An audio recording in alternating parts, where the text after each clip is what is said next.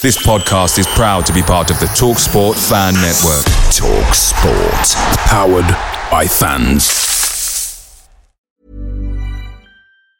When you're ready to pop the question, the last thing you want to do is second-guess the ring. At BlueNile.com, you can design a one-of-a-kind ring with the ease and convenience of shopping online. Choose your diamond and setting. When you find the one, you'll get it delivered right to your door. Go to BlueNile.com and use promo code LISTEN to get $50 off your purchase of $500 or more. That's code LISTEN at BlueNile.com for $50 off your purchase.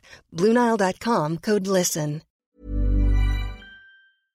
The TalkSport Fan Network is proudly supported by McDelivery, bringing you the food you love. McDelivery brings a top-tier lineup of food right to your door.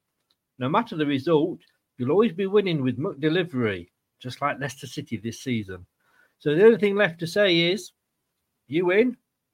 Order now on the McDonald's app, and you can also get rewards points delivered too. So that ordering today means some tasty rewards for tomorrow.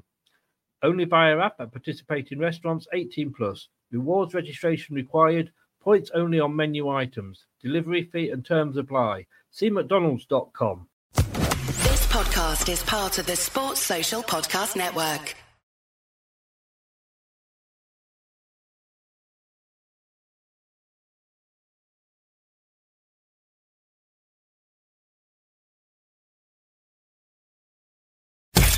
You are watching and listening to Chris and Leicester Till I Die TV on YouTube and your favourite podcasts.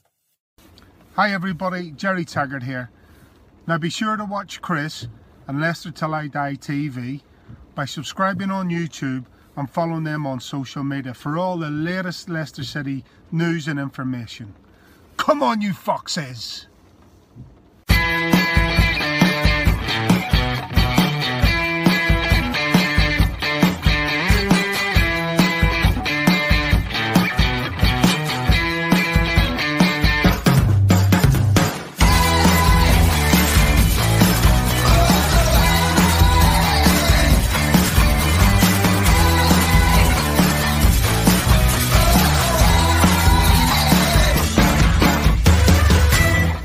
Of the net. You're watching Leicester Till I Die TV. Watch us on YouTube. Listen on your favourite podcast platform. Or ask your smart speaker to play the podcast Leicester Till I Die. Subscribe, like, follow, and join in now. Right, Chris. All right there. All right at the back. How are we? Get that feeling myself. Leeds United 1, Leicester City 1. A hard-fought and deserved away draw at a difficult ground? Or were we outplayed, outthought, outpassed, and out most things by a relegation-threatened Leeds United? You decide. This is Leicester Till I Die, and this is where you can find us.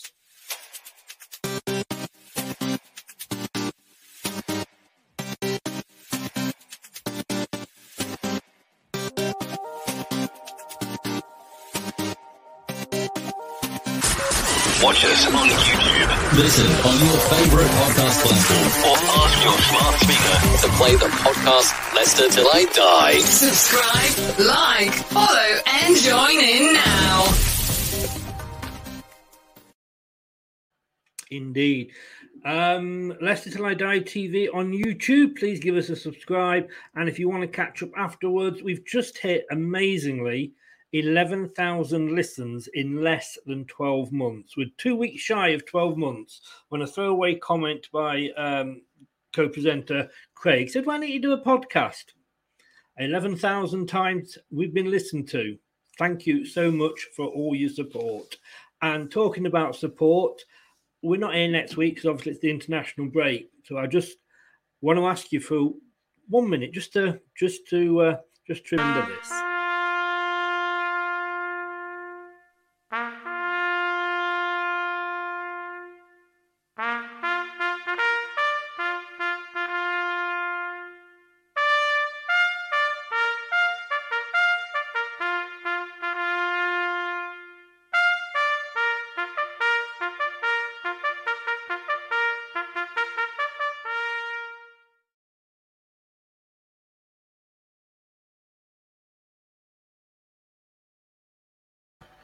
Indeed. No matter win, lose, draw, if it wasn't for those guys, it wouldn't matter. It really wouldn't matter. We have a lot to thank them for. Think of that on Thursday. And unfortunately, following on from that, I've got to start with this.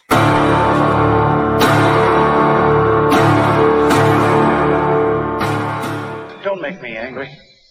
You wouldn't like me when I'm angry. I had 90 minutes to think about this.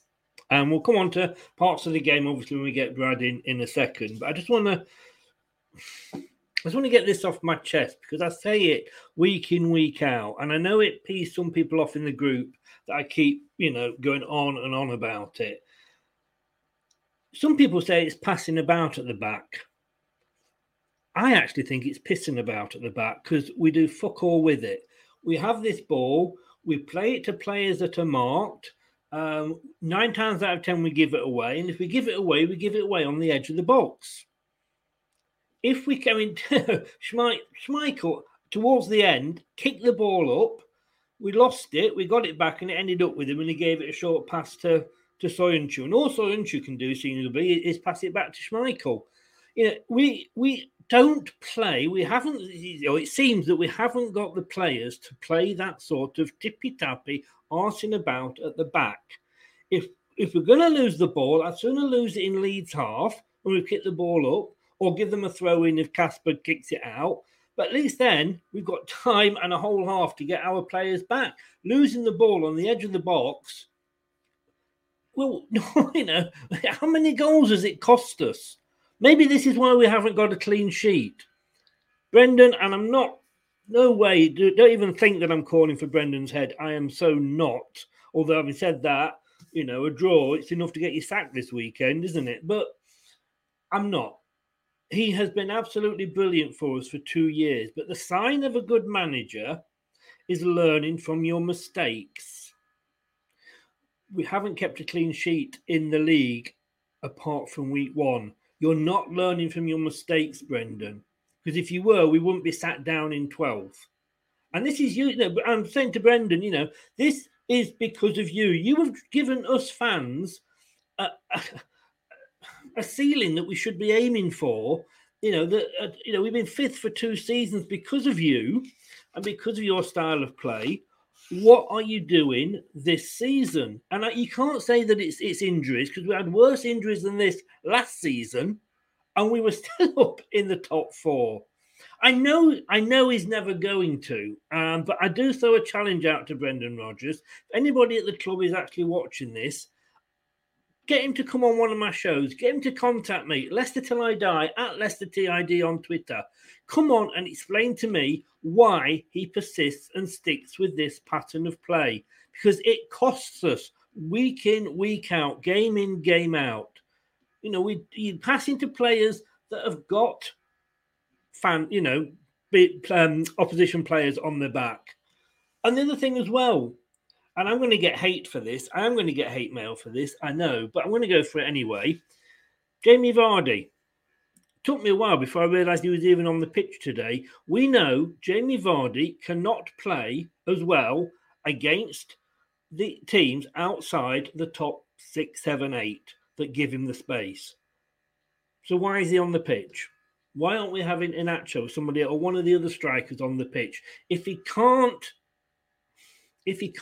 play against these teams as well as he plays against other teams, squad rotate. No players bigger than the club. Jamie Vardy's as good as it gets. Brendan, this is the season you earn your money. It's all great when it's going well, but it isn't going well this season. I know, how long can we say, it's another hard-fought point at a difficult away ground? They were 17th or 16th. We should be beating them. We're going backwards or treading water, whichever way you want to look at it. But compared to the last 2 seasons, which is down to you, Brendan, you got us that good. You got us in Europe 2 seasons running, top 5 2 seasons running. What's gone wrong? I don't know. Well, ask Brad. Bless him, if he's ready, straight after this.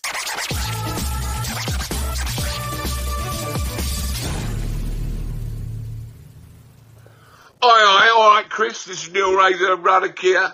No, you're huge. A Leicester City fan.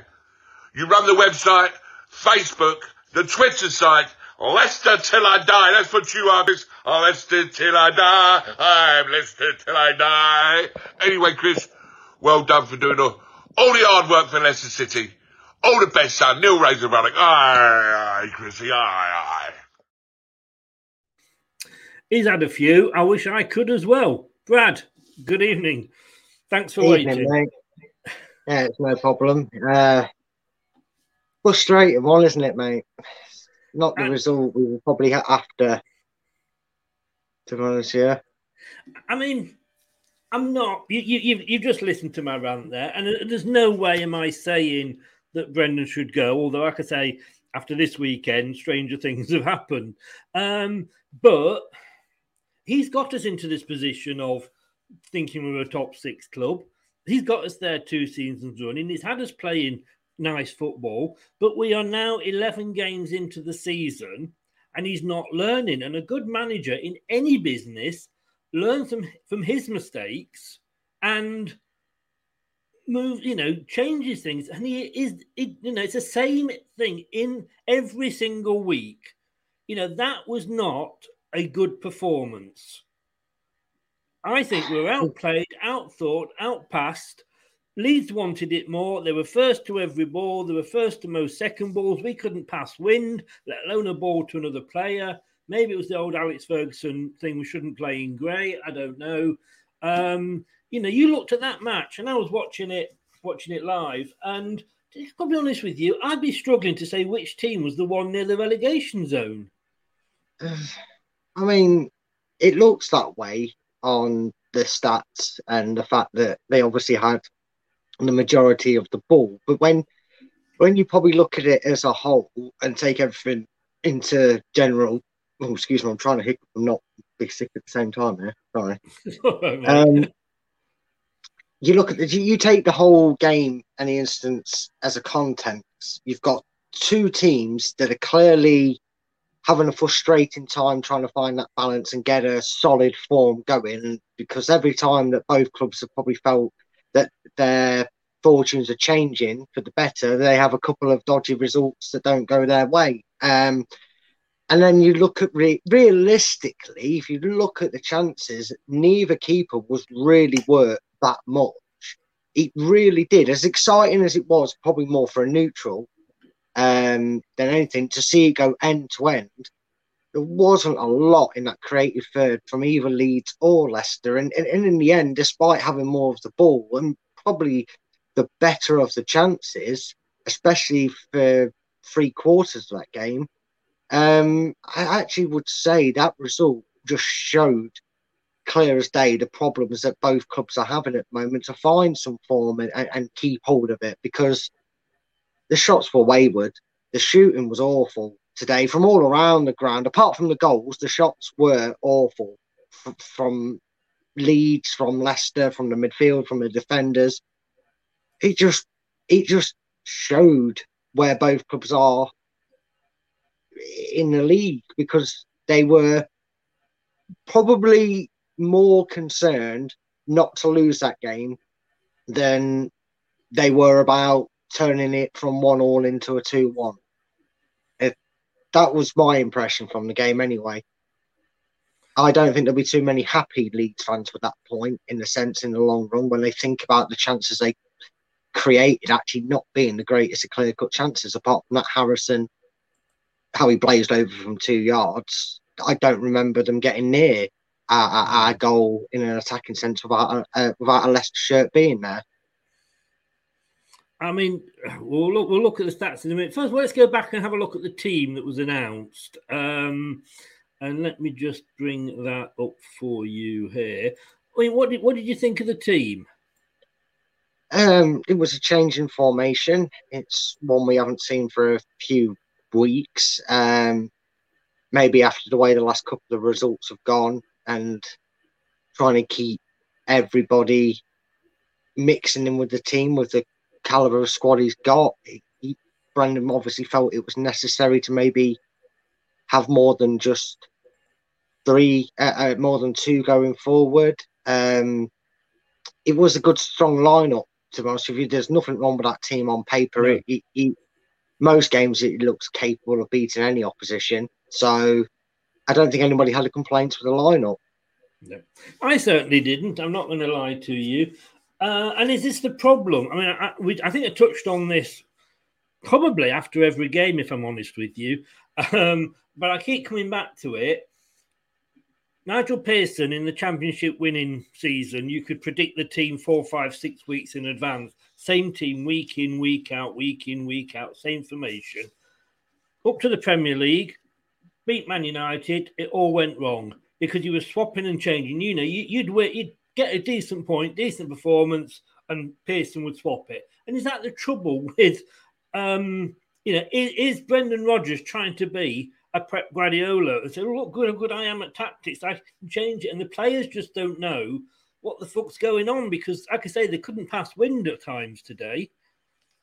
Well, first of all, in my honest opinion, in that season, I actually think the stumbling block was conceding a 96-minute equaliser to Burnley when we were in control of that game and they somehow grabbed 2 goals against us. I think that knocked the team then. But in regards to this one, you do sense there's a bit of muddling, and it's strange because something I haven't seen over the last few weeks, ironically, crept back into our game with being 4 at the back, and that was the communication between the middle and our wing backs / left winger or right back and right winger or right wing back or whatever you want to refer to them as. Was off. Sometimes they'd play a ball forward that they were expecting to run on to. Sometimes they were playing a ball back and they'd started running forward.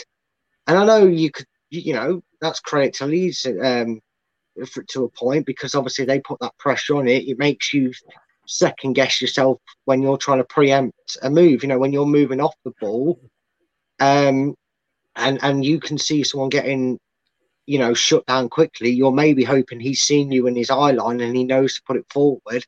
When if he feels caged in and he knocks it backwards and you're not there, it puts Leicester on the back foot. I mean, today, don't get me wrong, they did, apart from when they got broke on a couple of times by Rafinha's pace, they didn't really get troubled that much when they did mess it up. And they recovered it well. But yeah, I don't know if it's a mismatch in a player communication or they spend so long focusing on one style of play in one certain formation that going back to it in the space of maybe 2 or 3 days worth of training, playing this strategic tactical formation game by game, it can I can imagine even the best of sides would struggle to be free flowing and fluent and get everything right. It just does. I do have to agree though. I think mixing it up too much to try and combat your opposition causes these sort of errors and displays, which frustrates Leicester fans and probably obviously frustrates the players because you do see them sometimes looking at each other and you see someone making a run forward and the ball's played behind them and they kind of feel it's their fault because they didn't read the game situation and you just see them go sorry, or you see sorry, didn't see that you'd gone forward or gone back, sort of thing. And again, it goes back to the point that both, Leicester are probably sticking up to one of the most iconic things I've ever said about Leicester in my life, which is Leicester the most consistent team at being inconsistent. So I wouldn't argue with that, mate. We say that every week. I mean, Terry says, and this is something that I actually level. And I levelled sort of over the weekend, the Man United. They're a team of individuals, Man United, all these superstars, and yet they can't seem to play together. And Terry's made the same point there. We're not necessarily, we know we're not, those sorts of players, but and you can't say that, Tielemans is going to have a fantastic game every week because we know, it's not possible. But generally speaking, they seem to be really good individual players, but stick them together as a team. And like I said, they're not passing it, to each other. They're going astray. They didn't seem to be you could see there was one team out there that wanted that result, and that was Leeds. Well, yeah, but that always seems more impetus when you're a home side. I mean, their ground is very loud, their crowd's respected, and as a away team, if you follow the cliche in football, if you get something away from home, you're doing something right. And at certain stages in that game, especially towards the end, you're probably expecting Leeds to be more on the front foot. It's natural in football. It doesn't matter how good you are. We're not on the front foot when we play at King Power. That's as professional footballers, you should be able to play a game whether you're home or away. You should be able to, ignore that. I know the noise is going on, but that should rev you up. That should get you right. I'm going to show these whether it's home or away. And I'm sorry, Leeds United wanted that more than we did.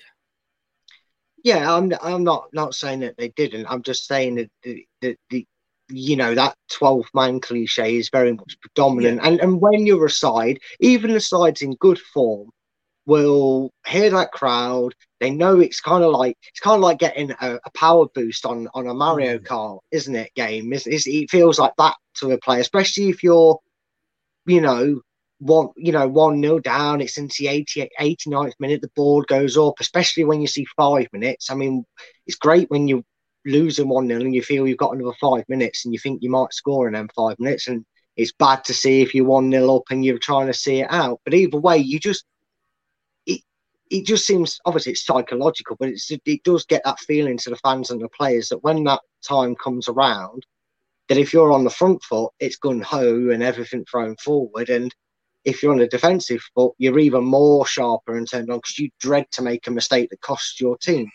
But, Leicester probably had more chances near the end of the game than Leeds in that possession. So I think that's really shows Leicester's resolute. Again, purely probably because it was probably a game that Leicester wanted to just get out, get into this international break with some form of result under their belt that wasn't another defeat like it was the last time we went into What does that say about our ambition, though? This time last season, we were talking about, let's get the win and stay in the top 4. Now we're saying, so let's not lose because we've got an international break coming up. Well, I think it doesn't say anything about the ambition. I think the ambition's still there. They clearly... Do you not think it says less than we were last season? Not necessarily. I think... but if you want to compare the last 3 seasons, like this one and the last 2, you're probably seeing that when Leicester got to the do or die, the shoving point, the tipping point, if you will, to say Leicester probably started to really feel them nerves. They obviously, a lot of people say bottled the top 4, which that's your own personal opinion and how you look at it.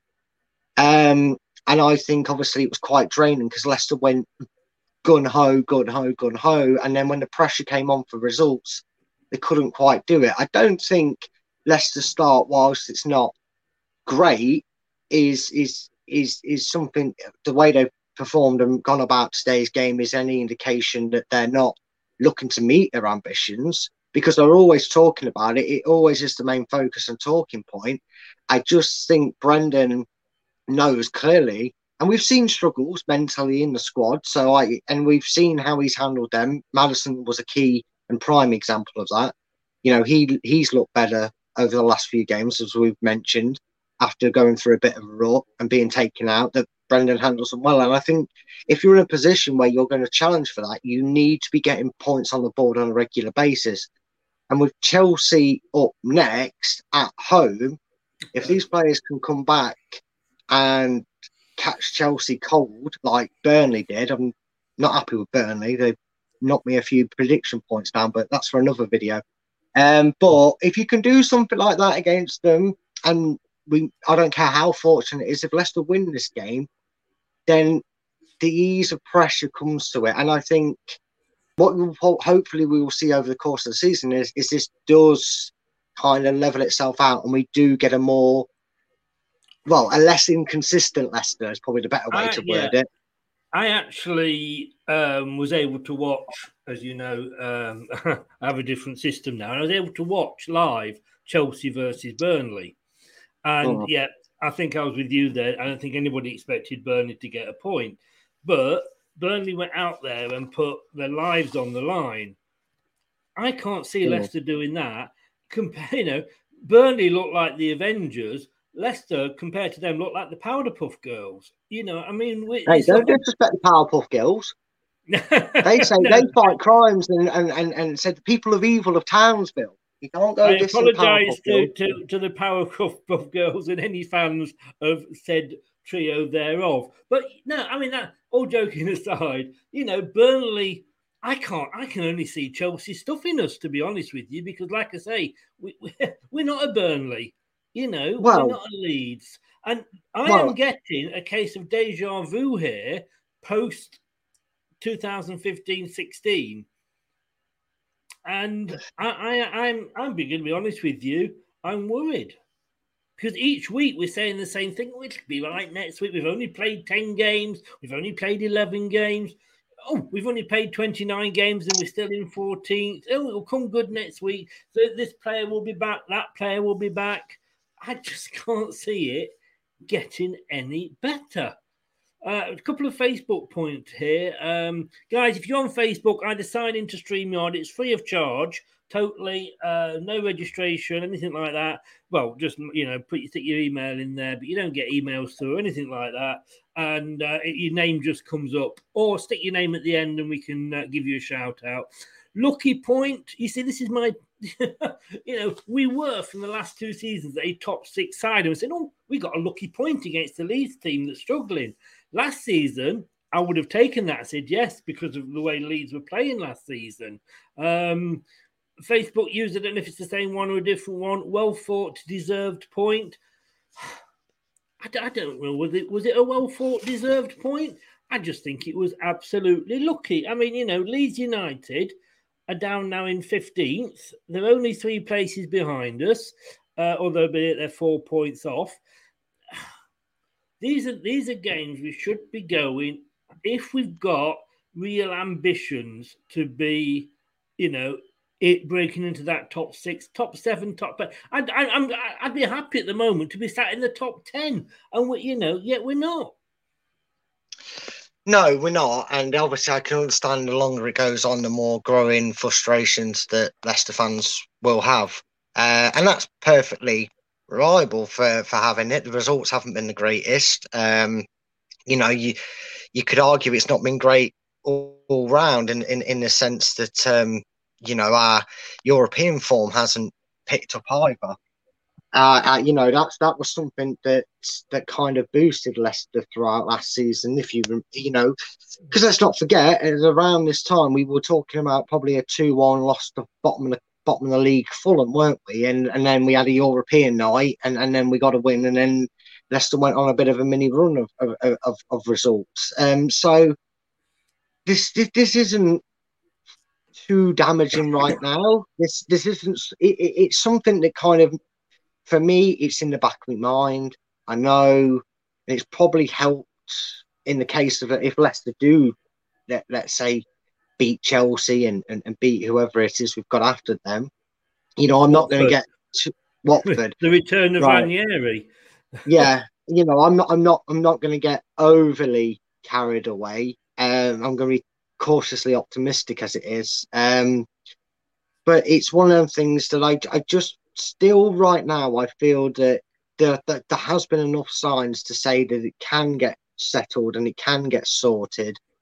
And I know we say this every week, but we have got players coming back. We have got a more sturdier, recognised 11. We seem to have a sturdy, recognised 11, whether it's 4-3-3 or 3-5-1-2 or whatever. Whatever formation it is we're going about with. But we just need to maybe work on it better on the training ground. And by that, I mean, instead of maybe Brendan saying, right, lads, we've got Chelsea this week, so I'm going to play 5 at the back. So you know what to do, the drills. And then they get settled and they're going to have a good performance. And then maybe against Watford, he says, all right, well, we know these are going to come at us. They're going to come quick. So we're going to play the same again. We beat Chelsea, blah, blah, blah. And then whoever they play after Watford, he goes, right, lads, I want us more on the front foot. I want to go Vardy, Barnes and Lookman. And then that's what they do for that week. I think that's where this lack of, or seemingly lack of, team cohesion is coming on board, because maybe don't do that. Maybe don't do it week by week. Maybe work on it every week and drill it into them, because otherwise you can find yourself going into what I call a bit of autopilot. Because some of them runs and passes just look like that was a drill on the training ground. Like they were like, oh okay, he's passed it backwards. Them blind passes look great when they work, and you're bursting down a wing and you're ahead of your defender. They don't look so pretty when you're giving the ball away. I'm going to tell you this because it is actually fascinating, but I will back this up with something in a second. But after 11 games last season, we were sat in 4th place. We'd got 21 points. We'd beaten Leeds United, as it happened, 4-1.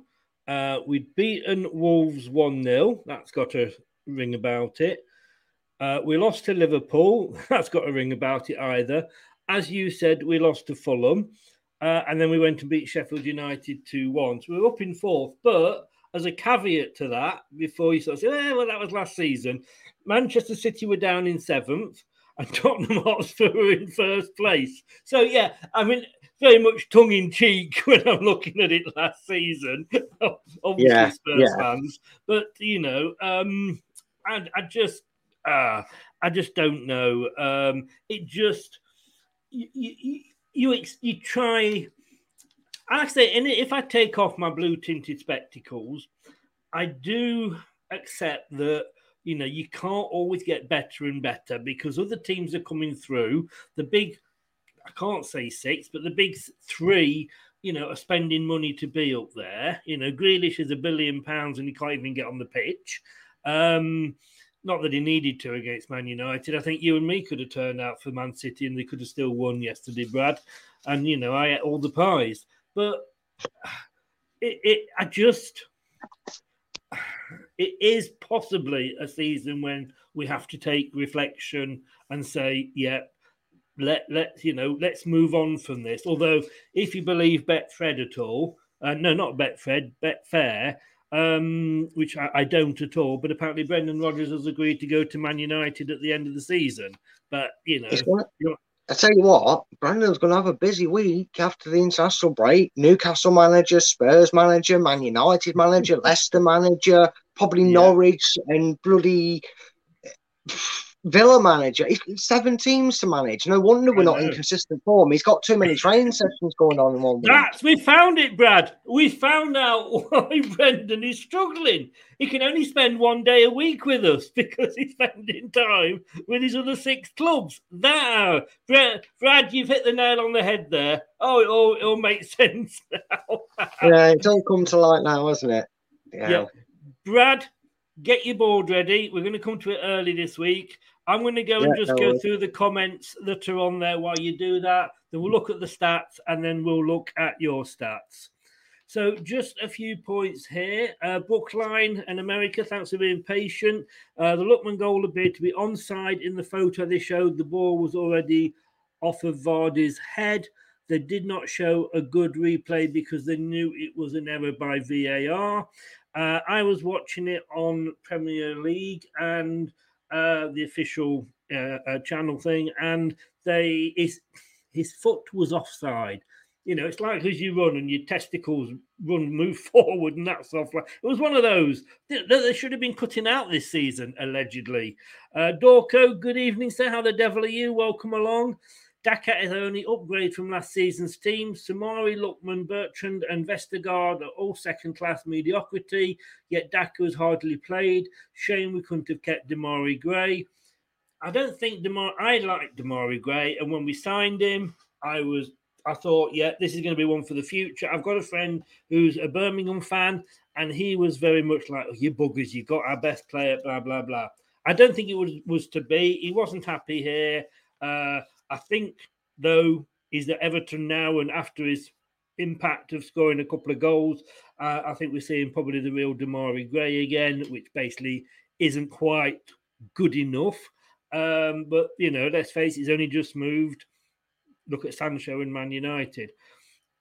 I take your point about Daka, and I tell you what I'm going to say. Like I said before, people will probably hate me for this. Jamie Vardy, why play him against the teams that aren't going to give him space? We've got the squad now. We've got Iheanacho, who probably would have done better today, if I'm honest with you.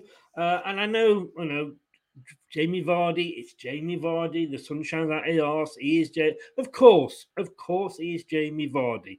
But he plays better against teams, the top six, if you're not saying the top six, the ESL 6, let's call them the ESL 6, for want of a better word. He plays better against the ESL 6 because they give him the space. So we're not playing the ESL 6. Why not play Daka, or why not play Iheanacho? You can't, I don't think, whoever it is, pick a player just because of the name on the shirt, no matter what they are, who they are, what they have done. And he doesn't play against teams like, I'm going to be honest with you. I actually messaged, I think, Brad and my son at about 40 minutes saying, like, is Vardy on the pitch? Because I hadn't heard him be mentioned. So, yeah, Darko, I do take your point there. Terry Fuller, the pair with fire and desire to succeed were sat on the bench. Kells and Daka. Yeah, I think we basically just said that, to be honest with you. Sorry, I'm just looking at Brad's private message to me. I hope he's relieved. Thing is, at least he knows now that we won't score a goal while he's there. You know where he's gone, don't you? Let's have a look here. Static, good evening. How the devil are you, sir? Devils. Maisie, get over to Devils United. Hi, back to you. How did Man United women get on? Yeah, I'm not really interested, just being polite. Check out, if you do like your women's football, and yeah, we're not doing so well at the moment, but if you do like your women's football, do get over to Devils United TV. Maisie, she's a Man United fan, but we like her anyway. And she's got a great channel, great laugh as well. If you hear any of my logos with her laugh on, get over there and give her some support. Loving the hat, Chris, suits you. Yeah, it hides my bald head. Jeff, good evening. How the devil are you, sir? Disappointing result, but the league this year, except top four, is very competitive. A couple of wins will find us in the top six. Miss Melina, hello. How the devil are you? Welcome along. Another good win for Arsenal. You see, you trust the process. This is what happens. Where are you? I'm looking at last year's table. That wouldn't do any good, would it? Arsenal, you up to fifth. Maybe showing us how it's done. Dorco, strange to take off Barnes for Marty. I think that was because he went through at the back, and I'm sure Brad will touch on that in a second. I hope that's all he touches on, well, on camera anyway. Brad, heard it all before. Wait till Barnes is back. Wait till Indeed is back. Wait till Evans is fit. They're all back and nothing's changed. Please don't say wait till JJ and Fofana. Hey, Terry, my brother from another mother, I have been saying that all along. This time last year, our injury list was a hell of a lot worse, and yet, as I've just shown or said, we were fourth in the table. You know, we've only got JJ, we've only got Fofana really injured. Vestergaard, I've got to give him time. In fairness, I've really got to give him time, but he doesn't look like we made the right purchase there.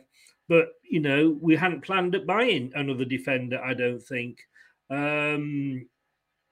Jeff says here, I think Daka will probably get more starts. I'm putting you on the pitch.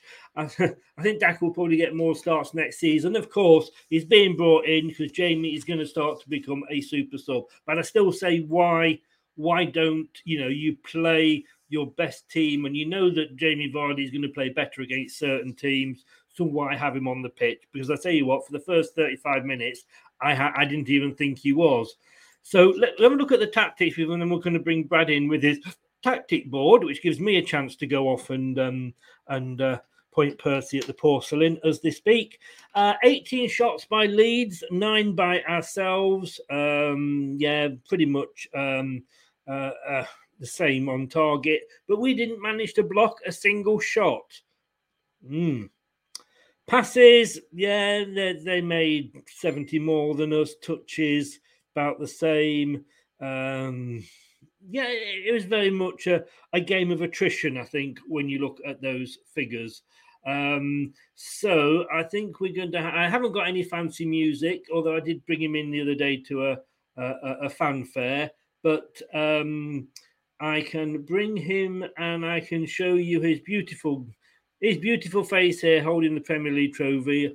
Brad, tactical appraisal. Let's bring him in and say, "Hi, Brad. How's your board?" It's about as bored as I was as watching us go backwards, Chris, with our passing. But that's great, mate. Over to you, mate. Make some sense of these figures that I've been reading out. I will try my best, mate. I will try my best for everybody. Hello, everybody. Thank you, everybody, for the comments down below. I'm going to try and pick apart what went wrong for Leicester. I'm going to start by probably addressing the elephant in the room. You're probably looking at my board and you're saying, Brad, you've got a hell of a gap between your three little middlemen there and your strikers and your winger. Well, your striker, should I say, and your two wingers. And that, my friends, is because that's exactly where Leeds exploited us in the first half. They came at us, and of course my pen runs out when I'm about to do it. It's all right, I've come prepared, quick change, I'm all good. Leeds came at us in that space. They exploited that space. They got in between the men, and that's really where Leeds got at us in the first half. And I thought that was absolutely criminal from Leicester. They were affording Leeds way too much time on the ball. They were affording them way too much in the middle of the park. And that's really why the frustration crept in from the fans, myself included, as to how dominant Leeds were on the ball. And there was one thing that played a major concern to it. And for those that are listening on the podcast, I've got the middle three in a tiny little V, because it was tiny. The biggest issue we also had, apart from forwarding Leeds space, was when we were trying to break out of this, because although Leeds didn't necessarily trouble our goal too much, apart from a few chances which were created from the tightest of angles, if we're being honest, our biggest problem was Soumaré, Tielemans, and Ndidi. You may be thinking, Brad, one of them was probably man of the match. The other two didn't really have a bad game. And it's not the issue so much with the players. The issue I had is the reason I put little circles around them and done a little Mario Kart lap round them is because I found that all they were doing must have been listening to Kylie Minogue, and I'm going to get shot in the comments if this is wrong. But what I mean by that is all I found them doing in the first half was spinning around, get out of my way, where the hell am I supposed to be? Because they didn't know. Now, granted, more times than not, yes, indeed he was that defensive midfielder. Carry on singing, mate. I'll mute you. Okay, no worries, mate. I'll stop my singing career right here now. I'm joking. Carry on. It was the predominant one. Unmuted. I thought you'd muted me. Then I had to read that. But yes, indeed, it was the predominant one. But I found that they were getting confused between who should stay and who should go. I'm not going to sing. I've just been told off. But between Soumaré and Ndidi, which was the obvious main swap, something that happened in the second half that really frustrated me. And no, it wasn't just the fact that we went five at the back, because that's actually probably been the more successful tactic for Leicester in recent weeks.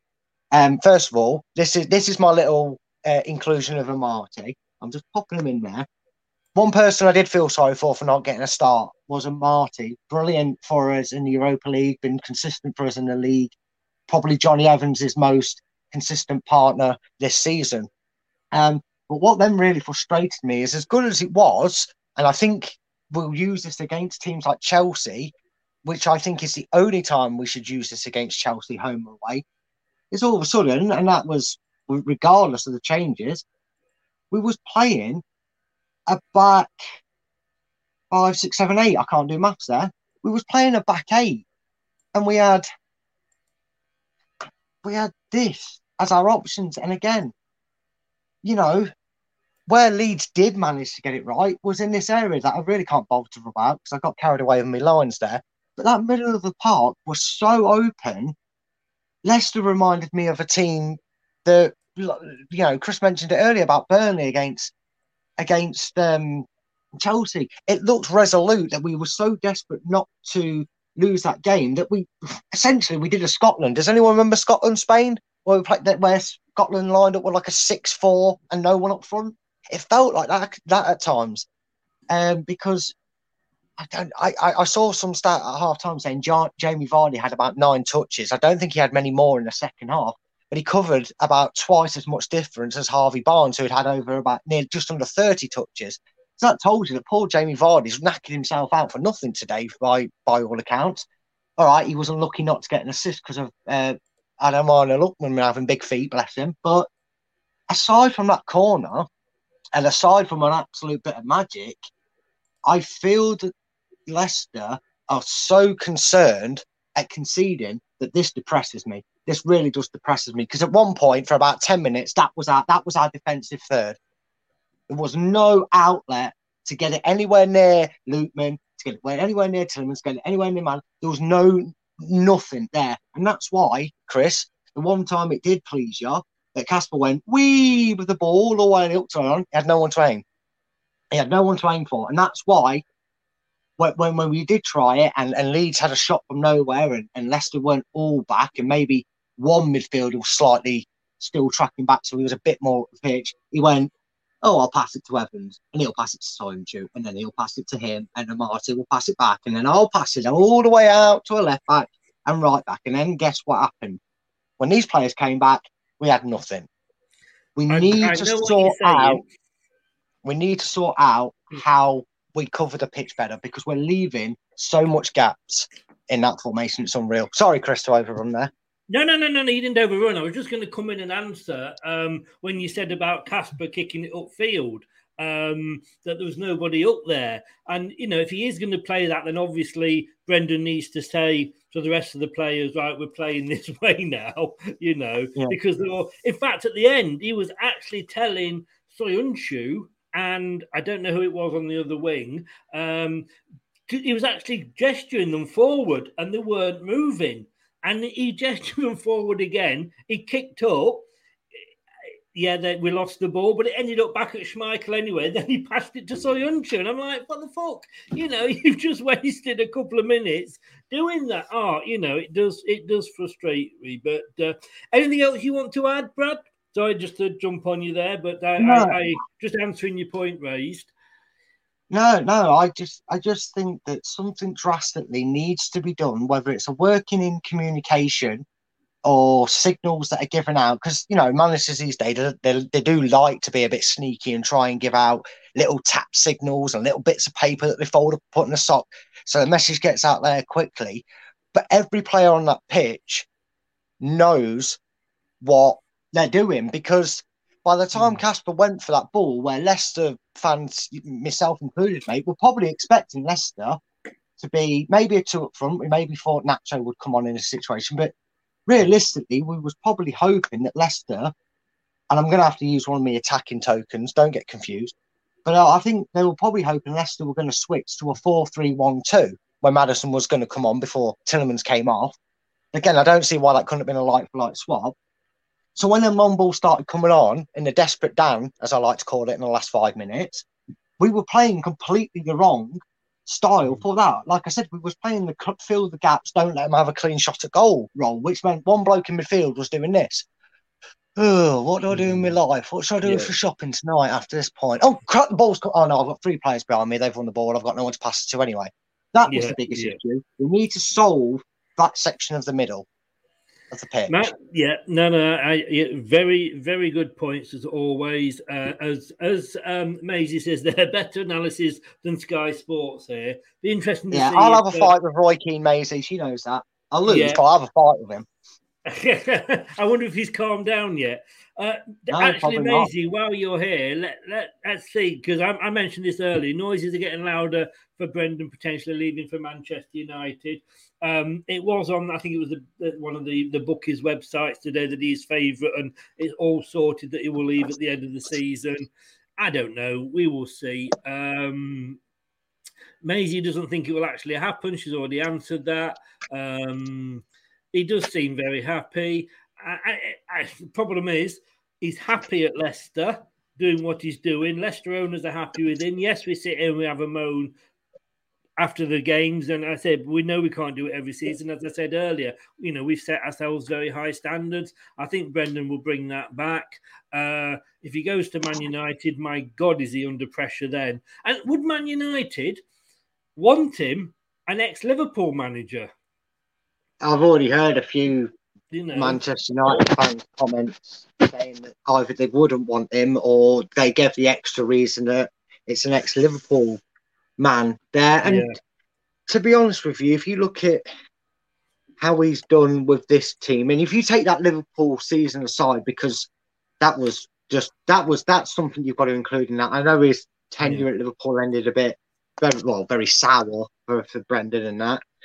I always say in the nicest respect, some managers have a limit. I said that, you always feel like a Sean Dyche manager. There's no disrespect to Burnley, but maybe right now Graham Potter, because I'm not on the Potter hype train before anyone asks. But them sort of managers, you sort of feel that they only manage a certain caliber of club. Yes. And I know this might sound like I'm trying to bracket off my club and do my club a disservice, but I'm not, because what I'm saying is I think there's no matter how. I agree totally with you, Brad. You've got there's supposedly Eddie Howe going to Newcastle. He was there yesterday watching the game. He'll only be there a season or two because they're going to want a better manager when he's there to steady the ship and try and keep them up. I don't care what you say. It's like we said the other day, could Conte go and manage Norwich? Could Mourinho go and manage Fulham? No, they couldn't, because they can't play with those sort of players in that sort of position, because those managers are very good when they say, oh, we've got a problem. Oh, here's 50 million, go out and buy somebody. And it's the same, like you say, every manager has his level. And we know that. And, Eddie, I don't know whether Eddie Howe is maybe biting a bit above him. But time will tell. Time will tell. Nippon, good evening. How the devil are you? Welcome along, Chelsea fan. I tell you what, I'm not looking forward to playing you in a couple of weeks. I said that earlier. David, you could be me. Again, another brother. How many children did my mother have? Another brother from a different mother. Sorry, I'm late. We can't tackle properly. We are second to most balls. We make good attacking passes 2 or 3 times out of 10. We are just average right now. Individual carelessness and poor tactics. 100%, mate. 100%. And I think also... Sorry, go on. Keep reading that comment. Sorry, mate. Sorry, no. If Brendan wants to go, let him go. Better than working until we have to sack him. We'll see at the end. Like I say, I'm not happy, but I'm not calling for him to go. Yeah. Sorry, Brad, you were going to say, and then I've got a question for you. Yeah, I was just going to quickly point on that. I actually do agree with what David said about as an attacking press. And I that's another point you could have glaringly looked at today. You almost got the sense and feeling that because our defensive record has been so bad, and I know yet again we conceded today, but again, like I said, apart from that Harrison chance where he missed it from 2 yards under the bar, and after their goal, I think we were very defensive, which is probably why it did it. It almost reminded me today of that Man City game, where Brendan nearly stopped Man City winning the title if it weren't for Vincent Kompany's screamer. It felt like that game today. But what I will say is I almost got the feeling that it was so important not to have a defensive disaster today that I found it that Leicester were getting the ball, starting to go forward, and then to a point kind of went, oh, if I get this pass right, Tielemans is at the edge of the box. But if he cuts it out, we're exposed at the middle. I think Leicester is old and a confident Leicester and make that pass. It's a crisp pass. And it's a goal and it looks beautiful. But I think because that mentality is there, that they want to get these clean sheets, they want to get structured at the back and not be so open at the back, that they're going, oh, no, actually, no, I'm going to send this back to Soyuncu or Evans or Dewsbury Hall or whoever's holding that middle role. And I think that's one extra thing I'd like to say that I'd love to be able to shake, but I just don't know if that's a training ground issue or if that's a mentality issue. I hope it's a mentality issue and we get over it, but we'll see in a few coming weeks. Yeah. Nippon, you'll have a chance of beating us if you look at our performance against Burnley. The thing is, Nippon, I said just before you came in, Burnley laid their bodies down against you yesterday. I won't say what we're like because I got told off by Brad for dissing his superheroes, but we let's just say, you know, we wouldn't have thrown our bodies on the line quite the same. Bookline says, I'm not Brendan out, but I am Brendan. Congratulations on the new job. I'd be sorry to see him go. I have to be honest with you. I really hope he doesn't. And like I say, you know, we know what he can do for us. We've seen it in the past 2 years. This might just be one season. You know, I look at, you know, there's a lot of clubs out there that don't, you know, they have a couple of good seasons, then have an average, good season average, good season average. That's the Premier League for you. JJ, good evening, sir. How the devil are you? Another set piece. It did seem to go straight through, didn't it? But a couple of points here, Brad. I want to talk to you about the defence because I know you're expert in that sort of area. You won't know I was never a defender. I don't play behind them in the net. You play behind them. You play. It's near enough. It's near enough for me. It's near enough for me. Castagna at left back. We know he's played there. We know he can play there, but I don't think it worked today. No, but in his defence, if you're, and I don't know if Craig did a one to watch, but I'd be very surprised if his one to watch in the preview wasn't Rafinha. He's very good. He's very quick. Yeah, and he is. Rafinha has got the BBC Man of the Match. Yeah, and that doesn't surprise me. I mean, his goal was very clever, first of all. I mean, that, again, preaching from the choir here as a goalkeeper, that is one of the best balls you will put in to trouble a goalkeeper, because you cannot move until you see that every single individual boot has been passed by that ball, because if you preempt it, you know where it's going towards your far post. But if you make that move and you make that dive to the post, you could end up being on match today looking like you've got egg on your face, because it takes a last second wicked deflection and goes the opposite way. So there's no fault to Brendan Rodgers. Kasper Schmeichel, and I don't really think you can blame our defending for the set pieces for that one, because that's just one of them quality balls that, what do we always say, Chris? More times than not, if you get a touch on that, it's in the back of the net. And if he gets a touch, you know, there might have been a touch that took it out for a throw into Leicester. It could have been a horror touch, but Kasper couldn't react any quicker than he did. So if anyone's out there thinking, oh, Kasper should have moved over quicker, there's your insight as to why he didn't. Because most people might think he should have got over more and maybe he could have saved it, but that's exactly why he didn't. And that's why I've got no fault with us for the goal. How often do you see the goalkeeper literally fall over because he started to go one way because that's where he thinks the ball's going? And we've seen Kasper do it. The ball's then, like you say, taken a deflection and gone through. I mean, you know, let's just have, Rafinha has scored 45% of Leeds' goals this season. 5 out of 11, the highest percentage for a player whose team has scored 10 plus times. 4 of his goals have been the opening goal. I suppose I mean, you know, these are just stats generally up here. Leicester haven't kept a clean sheet in any of their last 10 games in the Premier League. Their longest run without one in the competition since March 2019. They have, however, scored in each of the last 13 away Premier League matches, the longest run in the top flight since between April and December 1960. So it's 6 of one and half a dozen of the other, isn't it? But are we getting worried that we can't keep playing this? You score 1, we'll score 2. No, and I did say to you, didn't I, Chris? I'm getting a little bit tired of scoring from the kickoff. I feel like Leicester have got their you know. Do we only play for those 2 or 3 minutes after a goal?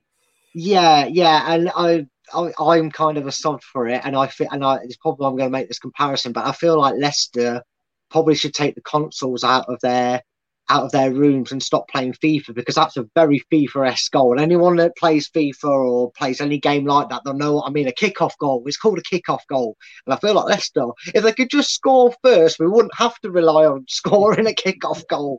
I mean, it's great. But teams like we felt at the start of the season that teams have adapted to our formation, they're going to realise Leicester kick off, they go back, they go left. Because again, it came from the left side. 5 touches. Only one more than Daka scored in a single game. Yeah. It was a great goal from Barnes, wasn't it? Oh yeah, don't get me wrong. It was a fantastic goal. Like I said, the quality up front minus the 2 goals was pretty terrible from both sides. In fairness, but the goals, they are contenders already for the goal of the month. They've got to be, because you don't see. I mean, we've seen Barnes hit a few, but he curled that in. Normally with Barnes, it's hit with raw power, isn't it? Or he's side-footing it because he's in the box, like he had his chance early in the first half. But that, I was even taken back. I thought, oh, he's crossed it in and got it all wrong. And then all of a sudden, this ball just went, and the net just went, wee, and took it in nicely. Like it stood there with his arms open. What did it do? It went, wee, and just opened its arms to drag it in. Oh, that's been clipped. I think I've had too many coffees and not enough sleep. That's what's up with me. I was going to say, you've been eating too many sweets. No. I'm not having a sugar rush. What's that? Sugar rush. Another point. Lookman, I've said it in the past. Is he better coming on than starting? It's been a while since we've seen him start. He was so unfortunate. That's the second goal that I think he's had chalked off in a Leicester shirt, isn't it? Okay, let's go on to that. I'm glad you brought that up because I'd kind of forgotten to ask you that. But I thought this season we weren't having these sort of, one testicle over the blue line and you're offside sort of moments, and it literally was a foot. Yeah, it was. And it really did annoy me because, like you said, Chris, they changed the laws. The laws were almost what me personally I'd been asking, and obviously I know a few others have made similar ideas out there, that maybe the rule change was going to be, oh great, so we're going to see more offsides, that as long as they're not blatant, which it was not anywhere near close to blatant. But in them scenarios, I thought with the rule change, we were sort of getting, without them saying it, we was getting that referees getting the benefit of the doubt. Almost, like I said, comparing it back to cricket, it's almost like umpire's decision. So the linesman didn't flag it, the referee didn't call it. Okay, VAR still have to check it, but when it's like that, I think VAR goes, oh yeah, but that's a bit, well, because. What if he likes wearing a boot that gives him a bit more comfort and doesn't have his toes at the end? Is he still offside? Do you have to start playing bare feet again so we can definitely tell if his foot's offside, or is it part and parcel of his Nike boot? And then, of course, you've got to make sure if he does play barefoot, he's cut his toenails. Yeah, definitely get them off. Get them surgically removed. Take them off. You'd be fine. I don't get it. It's actually a stud, in my opinion, with the rule change. That was the point I was asking you about. Bookline, I like how KDH gets into the box. Need that from Yuri and Madders. I do like KDH. He's an exciting player. One for you here, Brad. Still can't win the game without Perez, the last of Firmino. Bookline, me think you are stirring it with Brad a little bit. Go on, Brad. Brookline.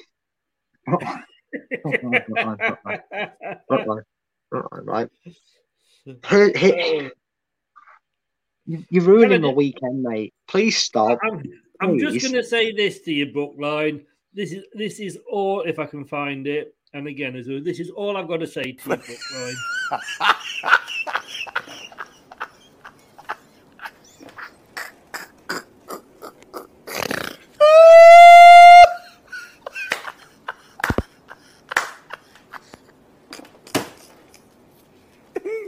Viewers, apologize. I'm continue.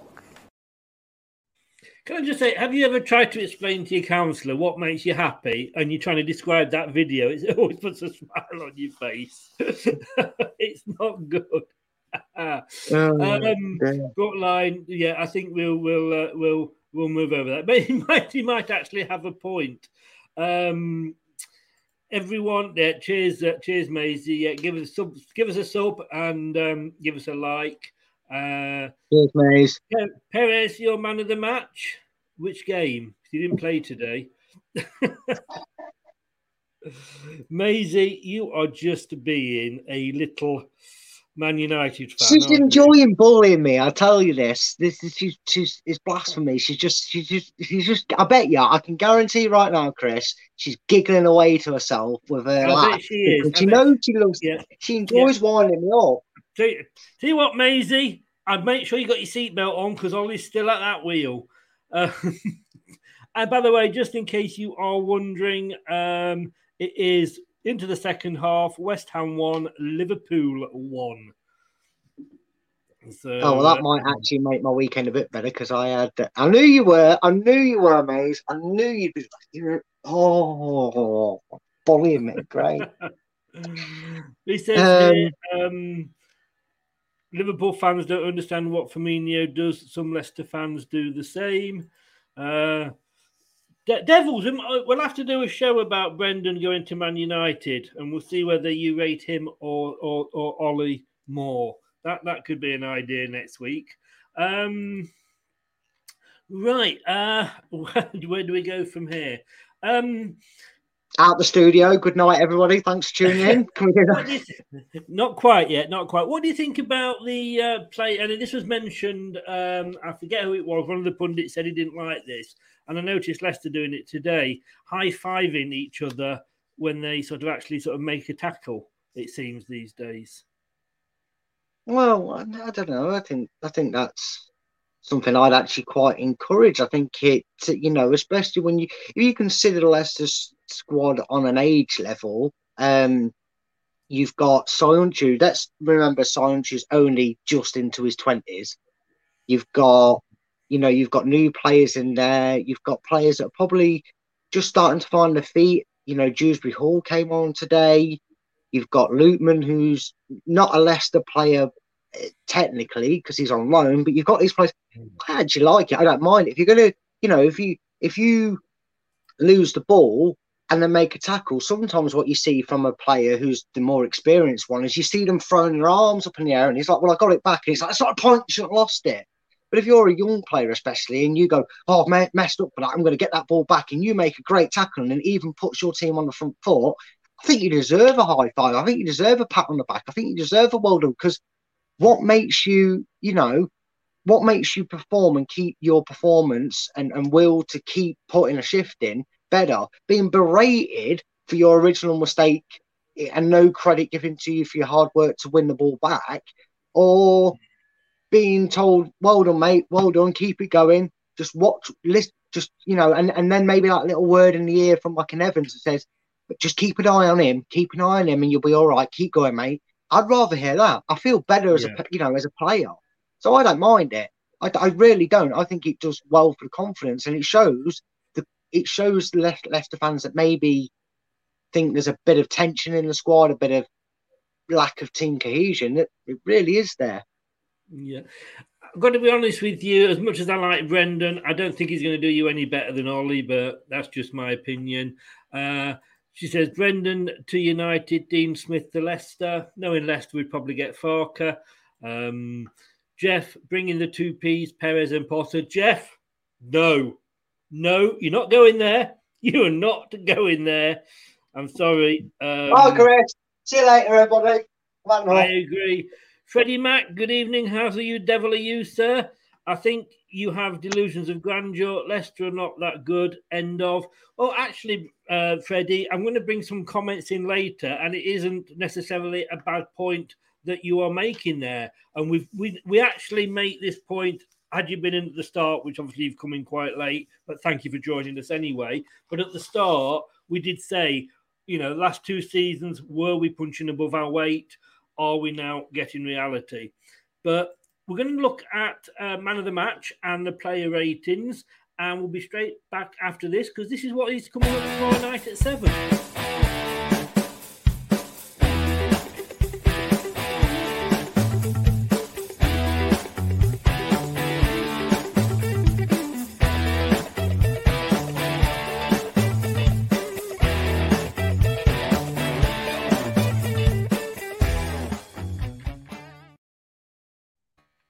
Indeed, 7 o'clock tomorrow, myself and a gentleman from El Loco Leeds. I think one of us is going to be happier than the other one.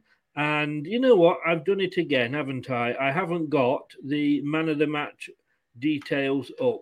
So let me just talk amongst yourselves for a second, and we will bring that straight up. Man of the match from Alan Bennett, who does actually join us straight from the match afterwards and gives us his opinion. He's always at the match, where obviously we're not. And he gave his man of the match to Ndidi. Would you agree with that, Brad?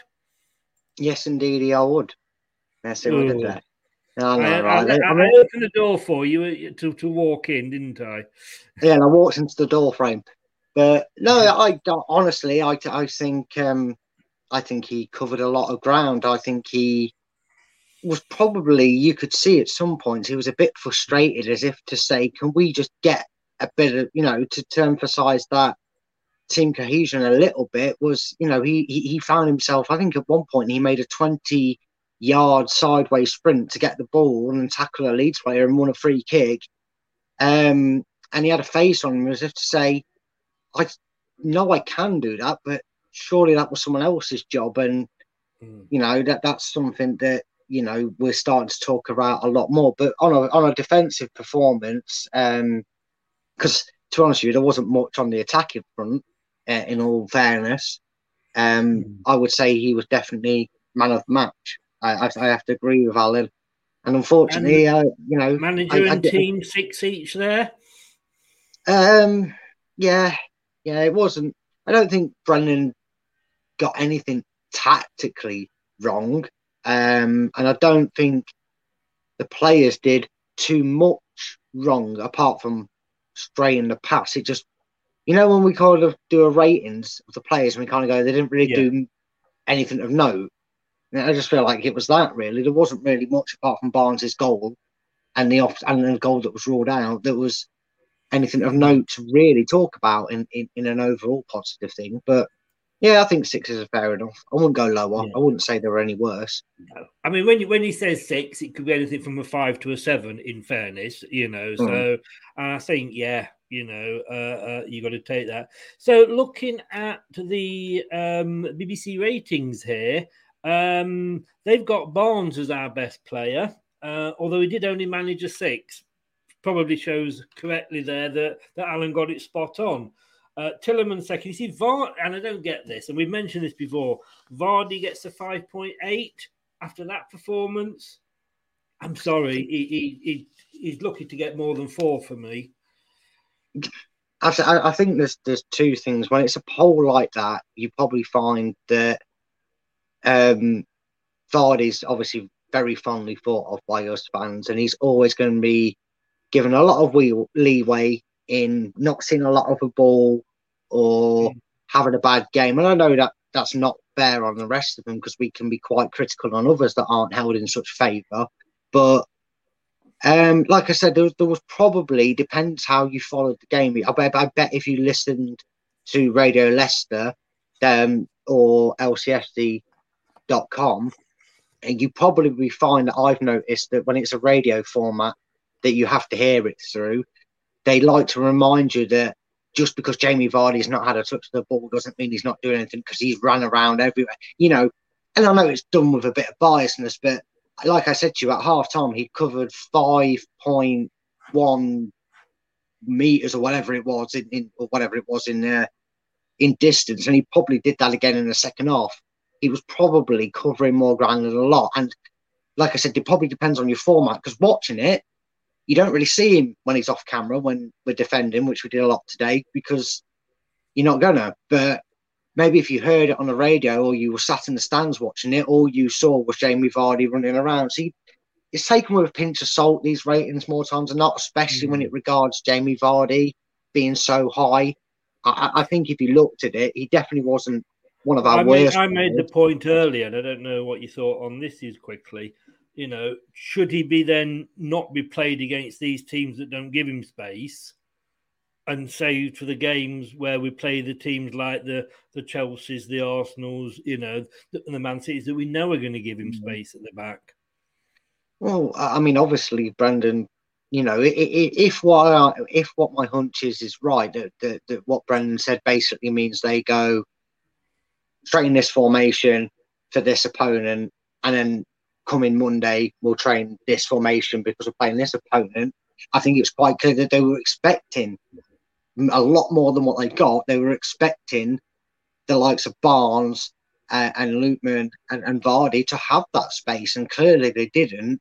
And then it almost became a matter of, when do I stick and when do I twist? And he kind of did both at the same time. He made the changes, and then subsequently went, oh yeah, by the way, lads, I don't want you going forward with it. I now decided I don't want to lose this game. I don't want us to suffer a setback, which you saw with my analysis, that Leicester suddenly played with a back line of 8. So I just don't think they favoured him. And Leeds take quality for that and credit for it, because sometimes indeed. you've got to say that Leeds outfoxed Leicester in that department. Yeah, I'm just going to go through a few comments from fans that have come up on Twitter, and actually just going back to what Freddie Mac said. And Joshy7, once again, the keyboard warriors are out in force. I've said it before and I'll say it again. So many of you have delusions of grandeur. We are LCFC. We have no divine right to be anything that what we earn. The last few years have been brilliant, and I believe the fortunes. Basically, like I said, in a way, we're suffering because of our own success.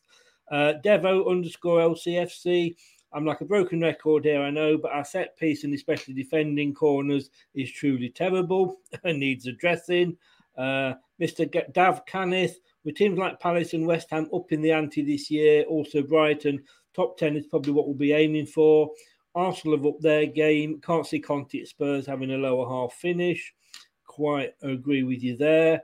Jazza, Jono, anyone else think that all these rumours about Rodgers getting linked to every job going is really affecting the team now? And now reports he has verbally agreed to go United. Surely the players see this stuff as well. I mean, they must do, but I mean, all Brendan's got to do is go in there and go, it ain't happening. I haven't agreed it. And, you know, you get on with it. And he's come out and said that about a few jobs. Yeah, he has. And you know, I don't think Brendan could do much more. He's not going to answer a question that's not asked to him.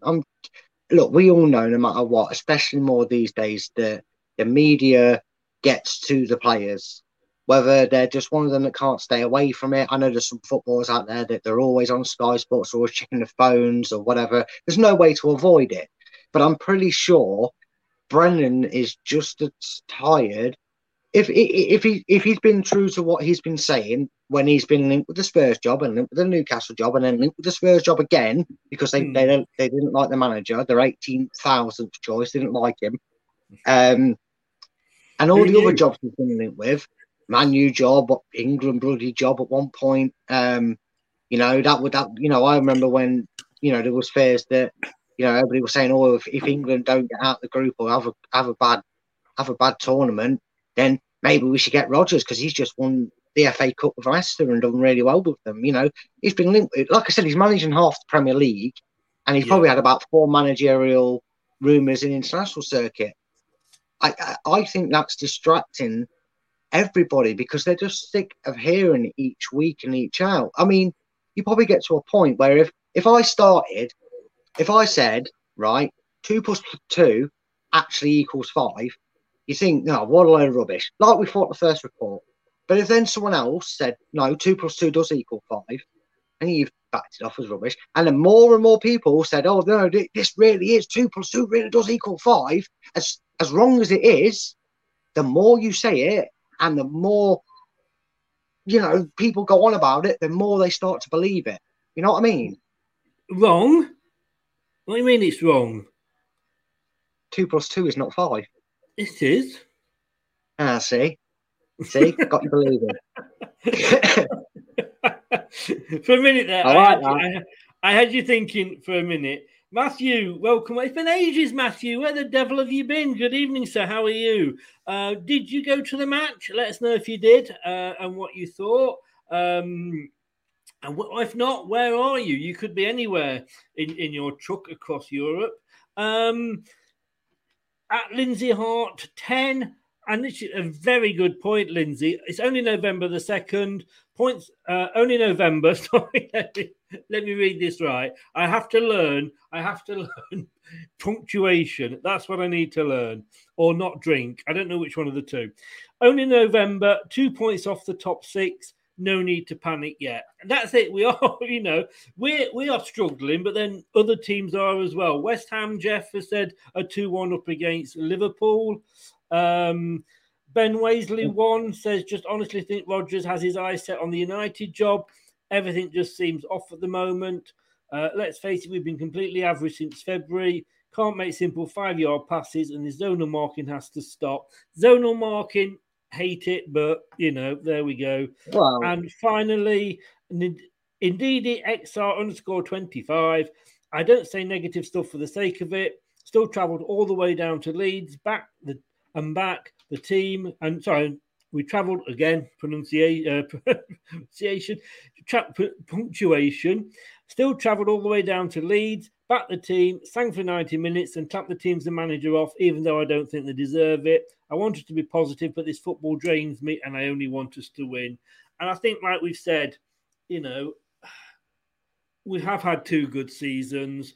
Other clubs are sort of catching us up. We've got to accept that, as we nearly caught up Man United and what have you last couple of seasons, those teams are now catching us up. And, Manchester United are sitting there in 6th place on 17 points and we are actually on 15 points. So, like you say, we've got Everton round us.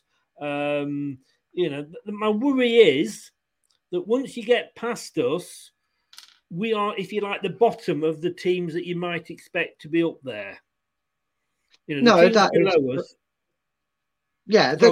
teams below us are Southampton, Brentford, Leeds, Villa, Watford, Burnley, Newcastle, Norwich. Teams that you would expect to be down there, and those that we would expect to be up against at the moment are all above us.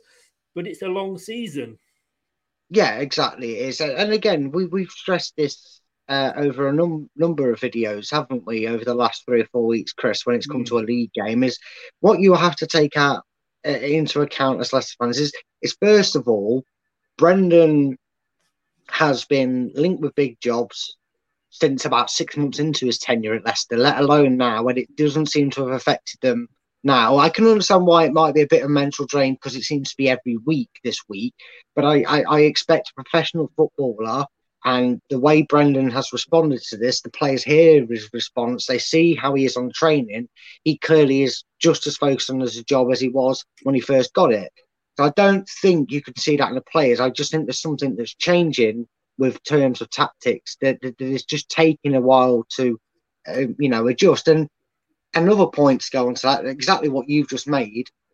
I think maybe it's not so much that Leicester are struggling, and I know that sounds so stupid because they have been struggling, but what I mean is maybe we're taking for granted the fact that we were the only side ever talked about breaking the top 6 over the last 2 years, and the rest went under the radar a little bit, didn't they? Leicester had that period when they fell off a little bit, and because they're the team that's fresh in the minds. Oh, who could do this to the top 6? Oh, well, Everton look all right. West Ham look all right. But realistically, Leicester are in top 5. Leicester have won the FA Cup. And I think what we're forgetting is these West Hams or Evertons, even though they're not being great at the moment, but Leeds, Wolves, I know they lost this weekend. Sods, I wanted them to draw, but again, we'll talk about it on another show. And up until this week, they were on good form. They're teams that are constantly improving just as much as Leicester. We're not the only club out there outside the top 6 getting in quality players, doing shrewd bits of business. Yes, ours is in the headlines more, and yes, ours might come with a better quality.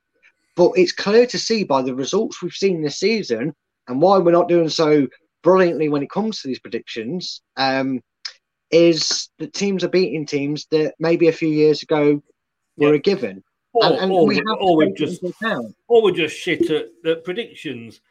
Yeah, or just that. We don't know. We'll find out. My idea of bringing Steve Lynett in because he's worse than me at predicting gone out the window when he got 1-1 today. Yeah, and you're just seeing it there. Look at a team that's getting a lot of talk about them. They're beating Liverpool with ease 3-1. Matthew says here, I'm in Ireland at the present. Top of the morning to you. That was bad, wasn't it? Yes, I did watch the game today, and I think we are currently in a reality check with a lot of teams improving apart from us. Exactly what Brad just said, exactly what I said earlier, Matthew. Hit the nail on the head there. You know, we've improved, but we've just been a couple of seasons ahead of these other teams. We had to accept, you know, let's have a look at it this way. Liverpool haven't won the league title for 30 seasons. Yep. And yet they won it. But in that time, they were up and down, 4th, 5th, 6th, 5th, 4th, 3rd, 2nd. You know, they're all over the place. And the same with Arsenal. You know, we know, and to a degree, it pains me to say, but Tottenham as well. We know that as bad as they were last season, that they weren't going to be that bad every single season, you know. And Arsenal are slowly getting it right. Maybe sticking with Arteta was good. Spurs, and I've got to say, to be honest with you, I think it is an amazing signing that they have got in Conte, because I think Conte will go in and he won't stand any, you've got to do this, you've got to do that. He will have negotiated a contract that says, I can do this and I can do that. And he's done Tottenham a favour more than they've done him one, let's be honest with you. Brighton are coming good. West Ham, you know, like you just said, look at West Ham. You know, I thought it was a one-off season last season. And you have to look at that. And I keep going back, obviously, for obvious reasons, to the 15-16 season. As much as we won it, and we did win it by 10 clear points, the other teams around us struggled. We didn't have Europe. Manchester City announced they were getting rid of their manager 10 weeks or whatever it was before the end of the season, which is going to affect them. Man United still had Van Gaal, which was like, you know, kiss of death, really. You know, Tottenham imploded, Arsenal struggled. So there's a lot of things all go into this, you know, into that. Dorco says here, 2 seasons of missing out on Champions League has cost us more than we thought it would. I've got to be honest with you. If we qualify for the Champions League this season, playing the way we're playing, we would be embarrassed. I honestly believe that. You know, we're sitting 3rd in the Europa League. Where would we be sitting in the Champions League? I think we would have struggled. I don't ever like them hypotheticals, because as much as I'm an advocate for European football, there is always going to be a massive gulf in quality and a massive gulf in desire to play in the Champions League over the Europa League. And not to kind of say that they're not good players, but maybe if Leicester get top 4 last season, you know, and I wouldn't change these players from what I've seen of them so far. Well, there's probably an argument for 2 or 3 that people aren't too happy about, but I think maybe we don't bring in a Samare, we don't bring in a Vestergaard or a Bertrand. We maybe get a player that goes, you know what, Leicester in Champions League. You know, it creates a whole different topic. Yeah, and I think, but then again, Sumari and Daka were potentially Champions League players themselves, because they'd both won the title in their respective countries. So we may have still gone for those. I just think, had we been in the Champions League and qualified, you know, we this is the first season out of the 3 seasons we've been in Europe where we've actually come up against a group that's hard. You know, that Champions League group, we couldn't have picked better ourselves. Last season's Europa League, we couldn't have picked better ourselves. This season, that's happened with West Ham, and we've got the group of death. And look, we are struggling, let's put it bluntly. And had we gone up to the Champions League and drawn some of these really good teams, like I say, I just think that would have killed our confidence totally. If you took it off the here and now, then you're totally making a point. But it's hard to look at them as hindsight, because I think, in the greatest respect, I think Leicester would have been afforded to maybe get better quality, and they might have still got a Samore and a Daka in. But I think, with the greatest respect, I don't think they would have got a Vestergaard in. You're quite right. You'd hope we wouldn't have got a Vestergaard in. Well, the way he started for us, you know, but again, we'd probably sign Ryan Bennett. Yeah, well, yeah, Gordon Bennett more like, but yeah. But yeah, no, I get totally what you mean there. We may well have gone for other players, and yet both Samari and Daka, I think, are two we probably would have done, because you did have teams that were in the Champions League looking at them, like you say. I'm trying. I mean, Lookman. I mean, Brookline was there about how bad Lookman was. I mean, we've got to be careful. I think two players here, Lookman and Vestergaard. I don't think Vestergaard was the right purchase for us. That said, he's coming to a team where the back four is totally unsettled, is changing on a regular basis, got injured himself, but had Fofana not got injured in the pre-season friendly, Vestergaard isn't at Leicester for me. We don't go out and buy anybody. So we've had to find £15 million that we probably didn't really necessarily have or want to spend. Tarkowski, for me, would have been the better player, but he's double the money, and I don't think we'd got 30 million. Cahill as a one season just to come in and steady that defence. But you ask Palace fans, and they're saying that last season he was shot, so maybe that wouldn't have been a good move. Lookman, I am worried about Lookman because I think I'm worried that he is flattering to deceive, a bit like Under did. Although he is getting more game time, in fairness, than Under, and I think he has probably got a lot more potential than Under. He's been in England under 19 and under 23 squad player. I just think he does, and I said this, didn't I, earlier, he does kind of look better coming on, but that's probably because he's up against tired defenders and he does like to attack the ball.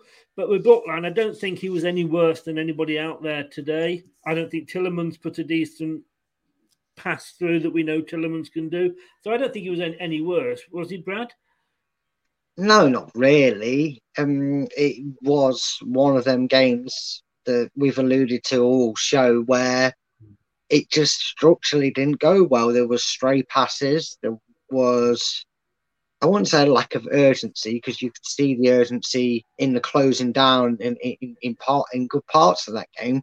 But there was definitely, when you just think, and I know we said this after the Arsenal game, didn't we? We said that after it was 2-0, Leicester suddenly turned it on, found the way through more and took control of that game. And it just wasn't our day. You just felt with every chance it kept happening, it wasn't our day. And, you can't, when it's this performance, I know you bring this up famously with Chilwell and Perez and certain players that you suggest that, playing devil's advocate, that maybe some fans will like a scapegoat every year. And I don't want this to be one where we bring a loanee in and, he was bad. What I would say to Brookline is, yes, he didn't do great with that 3-2, really hell. He didn't do great with that pass that was into him. And yes, his pass to Tielemans was slightly overhit. Name me another player who was at least in them positions to make them passes and actually got them, and actually either was in the position to receive the pass like he was, or was able to actually make that pass in behind leads. Because Tielemans can moan all he likes, his quality, he should be getting on the end of that. He should be getting enough on that to know if I get a toe poke, I know which way my boot's going. It's going low and hard past the goalkeeper. It was a bit of a shaker today. He was very shaky. Gave away a corner, 3 yards inside, and he's missed that ball and it's under his foot and it's a goal. I mean, he should have really gone full. He tried to put power behind it. So I don't really blame him because, yes, it was overhit. If Brookline can name anyone else that actually got in them positions and actually did something with the ball, then I'll happily say that he was probably our worst player. But I agree with you, Chris. I don't think anybody had a game that you could sit here and go, he was the cause for everything bad because he was dreadful. A quick yes or no, and I mean the yes or no here. Lookman sign him at the end of the seaon on current form, on what you've seen in 11 games, plus the Cup games, plus Europe. Lookman, do we sign him at the end of the season? Yes or no? Yeah. That's fine. No, it was just a yes or no. And I agree with you, in fairness, because I do think he's got potential. I'm worried that we're beginning to sound a little bit like Newcastle fans here, Dorco. So the greatest respect to you, because I do respect your opinion. Top has apparently 3,000 million. Why can't he spend more than 15 million? Is that 3,000 million would be... or is that in sterling? I don't know. But he does have a business to run. Yeah. He does have another club in Holland. He does have other interests. And, you know, is going out and spending 30 million on a player, Slimani, going to guarantee that you get a better player than if you spend 15? Yeah, and Dorco, just to look at it, I understand your comparisons, but it's not as clear as black and white as it is there. Oh yeah, great. He's got 300 million. I'm guessing you meant 300 million because 3,000 million, I believe, is 3 billion, which I wish was the case. Would be just as, if not richer than Newcastle or whatever their funds are. But again, you've got to look at it from a complete perspective of that family. First of all, they made the club. They took the American loan and went, here's your money. This club belongs back to the city. Right, the owners, but it's forever, back under the name of Leicester. We're not going to get taken out by an American loan company. They have pumped hundreds of millions throughout their tenures here into not just the squad, not into just the facilities, but the city of Leicester. They run a business which, no matter how rich you are, no matter how much you hate the fact that they're other businesses are crying over it, during a pandemic, lost a considerable amount of money. Right? You're then talking about a player that, if we're being honest, and I agree with Chris, there probably wasn't a need or an urgency to get Vestergaard in until the Fofana leg break. And if you're paying £15 million, when you look at, yes, and I know Leicester are great negotiators at finding gems, but Vestergaard ain't a bloody gem to find out with. Just be nice as pie. He's an experienced player who, if you're going to bring him in, you're going to bring him in and pay what they ask for it, sort of thing. You're going to negotiate the price. You know what you're getting. It's not a N'Golo Kante. It's not a Jamie Vardy from non-league. He's someone that everybody knows about. And I think, if you're being honest, had we not had the injury to Evans as well prior to the start of the season, Evans for 15 million to me screams, I'm going to have Evans and Soyuncu, but out of you and Amartey, you're my backups. I don't think Evans ever, because this is why, if you remember, was there not for about 2 to 3 weeks, Chris, correct me if I'm wrong, but wasn't there a bit of on off of his contract? That might have been Bertrand. I could be wrong. I know it was one of them, but I believe there was a bit of delicacy about how long they really wanted to sign these players for. And that, to me, says maybe lower your expectations of what we're expecting Vestergaard to do, because I honestly think he is supposed to be a Morgan of the last 2 seasons. He'll probably play a bit more, granted, and if there's an injury, I'm sure probably not. He's probably not ahead of Daniel Amartey in the pecking order because he came on and Vestergaard didn't. But I would say you've probably got a player that Brendan went, right, I don't really want to bring in somebody, because when Fofana's back, hopefully before the end of the season, he'll play. And, if I'm going to need anybody, my front 2 men are Soyuncu and Evans. There's a backup. So I think we have to remember that maybe it's been a bit deluded on how Vestergaard was meant to be as a Leicester player. I don't think he was ever under the attention that he was going to play 30 plus games this season. No, and Brendan Rodgers has come out and said that he didn't envisage that Vestergaard would play this many games this soon. And he probably does the same with Fofana when we signed him. And for those saying about Daka, what was the exact words he said about Daka? He won't be someone that gets in. He's going to bring him in slowly. So I'm not surprised by what I'm seeing from certain players. We've got to remember as well, Darko, and I do take your point on board. It's an opinion, and I respect your opinions. $3.7 billion, which is £3 billion just over. Okay, so we sign somebody for 40, 50 million. Where does that get us with financial fair play? How do we fund that? We're not, and okay, we're not. No, we've got rich owners, right? And probably, Delia Smith will look at us and go, they're worth more than me. But then we look at Abramovich, we look at the Glaziers, we look at whoever it is with Arsenal, can't remember his name.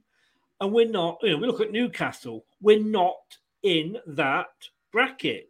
We're rich, and there'll be teams below us, like you said, the Norwiches, the Oldhams, and players like that think, if only we could have had Leicester's luck and got a good purchase like that. So, yes, we are a rich club. Yes, we don't have to sell players like we did with Gary Lineker and Alan Smith just to keep going every season. We will sell them if and when we want.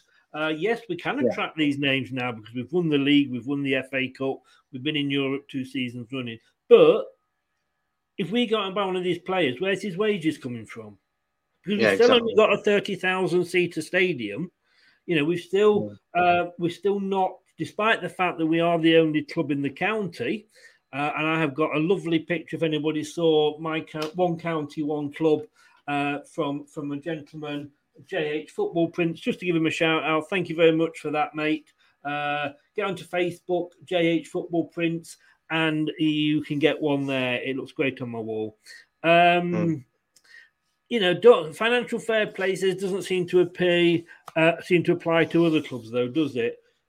In the real world, no, it doesn't. But we do know, in Leicester, we got done for financial fair play when we were in the Championship. We only got off that because I think we paid the fine and made a donation to somebody or something like that. But as well as I do, what applies to Leicester and what applies to other clubs doesn't matter. Are the FA bothered about upsetting Leicester City? No. Are they bothered about upsetting Manchester City? Yes. And that is whether it's right or whether it's wrong, and that's another story for another day. That is fact. I'm sorry, that is fact. Plus, we bring all these players in, right? And then what happens if the Sheeran, I can never say it, so Top's family decide for whatever reason to pull out? Let's say their business, they've had a tough year as well. You've got to think that 3 million has got to keep their business going, a business which has been extremely badly hit by the tourist and the COVID. I don't think the oil's been hit by that. I don't think, the Sheikh, whatever, Mahmood or whatever he's called at Man City, is too much worried about where the money's coming from. But Top has to. And like you say, we've got to pay their wages. It's going to be interesting, because I don't know if you saw it, Brad, that Ratukan, who sponsor the shirts at Barcelona, they are apparently they are the Japanese Amazon, and they have stopped sponsoring Barcelona because of the financial troubles that they're in. And the rumours are that they are looking for a English football team to invest in. Well, so what are we going to do? Are we going to get Jamie Vardy doing Keep You Up adverts on advertising Amazon Prime? You don't know. Well, he advertises, Thailand, doesn't he? But let's say they come in, right, and buy us, and they've got, let's say, more money. There's nothing to say that anything's going to still change, because you have still got to think we've got to fund these players. It's like you going out and buying a new sofa for £1,000. And you get a year's free credit. In a year's time, you've still got to pay that sofa off. Where does the money come from if you haven't got it? It's sensible, isn't it? But and I further it to his point, saying, "Oh, Leicester have got this much money and they spent 15 million on a centre back." Look at it in context again, and I'm going to just forget the money. Imagine that is the case, and Leicester do have that available to them, right? Isn't it even then more obvious, right? Because let's just say, and I'm going to pick a particular player that one particular player that was realistically linked with Leicester, and one player that I've admired and it plays in the German league, right? I'm going to butcher his name, so I do apologise now. But given the circumstances, clearly Vestergaard was brought in as a backup, right? What would you rather do? Are you then saying to, say, an Upamecano, and don't ask me to say that again because I ain't even trying, he's a centre-back, or if you remember rightly, I think before we brought in Fofana, we was looking at about 30, maybe 40 million to bring in a certain Jonathan Tah, right?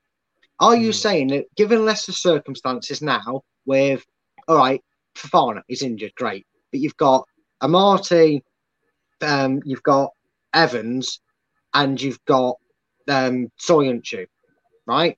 Who playing in the back three, they're going to start. You need at least one decent, half decent centre back to fill the gap. If and when there's injuries or a formation change, right? Granted, are you going to go out and tell one of these players that's getting in their team week in, week out, playing Champions League football? Why would you, as a club, go out and pay the 50, 60 million to bring in someone and tell him he's going to sit on the bench? He's not going to want to come to you. He's not going to want to come to you if he thinks, why would I leave my German side or Italian side, if you can want to name others that are just as high quality, right? Why would they suddenly spend 3 times that amount on a player they're only getting in for a backup? And B, why would a player go, right, let me get this straight. I'm playing in this team week in, week out. I'm getting picked from my national side. I'm getting rave reviews. That's helping me if a Real Madrid or a Manchester City want me. I'm only doing myself favours. I've had a phone call. Brendan Rodgers is going to pay me 130 grand a week, but he wants me to sit on the bench behind Kagos Soyuncu, Dani Amati and Wesley Fofana. I think the player's going to tell you thanks, but no thanks. Scott the Clappers. Hey, I'm not getting involved in that. I used to do the cleaning up, mate. I used to love them as a fan, and when I started working there, and every day, like, take your bloody clappers home. So I'm not getting into that. The thing is, other clubs. Hey, I remember. I think it was West Ham that they hate. When they said, we hate the clappers. Get it, and then I got the clapper out the drawer because I've got a few here. I've got a lot up on the wall. I don't know if you can see behind me, but so they hate it. So I don't think the clappers are going to be enough to be able to go and afford to buy messages yet. I tell you what, though, one word: Kabak. Everybody said, "Oh, we should be going and getting Kabak in." I mean, ask Norwich how that worked out, but yeah, I mean, and would they be given the same response had we spent the money on Kabak and he'd been given them performances? Well, he was. I think yes. It was virtually giving him away, weren't they? But we don't. Yeah. But Brad, thank you so much. Next week, we're going to be seeing quite a little bit of you, really, to say there's no game. Just when you do next week's shows, 7:00, we've got the Leeds review show. I said, gentleman, and his name eludes me, but from the El Loco Leeds. At El Loco Leeds on Twitter site. He's coming on. I think he might be the happier between him and myself. 9:00 on Tuesday, we've got the show, the X on the Pitch show with Julian Watts, and always a great chat with him. Gives the professional point of view, shall we say. Makes us realise as fans know absolutely nothing. Very true. On Wednesday at 7:00, we have got, and I didn't know what to call this, but we're calling it a proper team's best 11. And I don't know if Maisie is still in the chat, and she had a go at it. It was totally unfair, but she did a top 6 best 11, or the best 6 top 11, something like that. And I'm like, really? And you included Tottenham, who were where they were, and Arsenal, and so. And I think, to me, it kind of summed up. And it wasn't Maisie; people were asking her to do it. It kind of summed up, to my mind, the fans, or most of the fans from those 6 clubs, that they think, oh, if there was the best 11 for the Premier League, it would all be our players.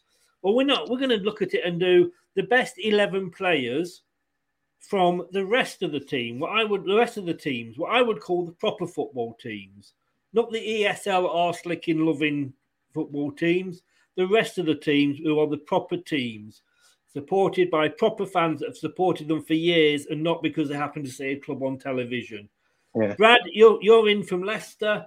We've got Jack coming in, a Southampton fan, and we've got Rob, who's coming in, is a West Ham fan. So yeah, and just to touch on that show that you're talking about, just let you know, I did my work. I got with the formation they went with. I managed to talk them into seeing the light. Tielemans and Vardy made that squad.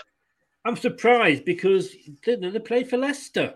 But hey ho, I know, but Maisie, bless you, she was very, very backing the shouts for Tielemans in there, and because they played two up front, they were happy to put Vardy in there as a two. So would Vardy make the top 11 or the best 11 from the rest of the league? And of course, we've got to pick a manager as well.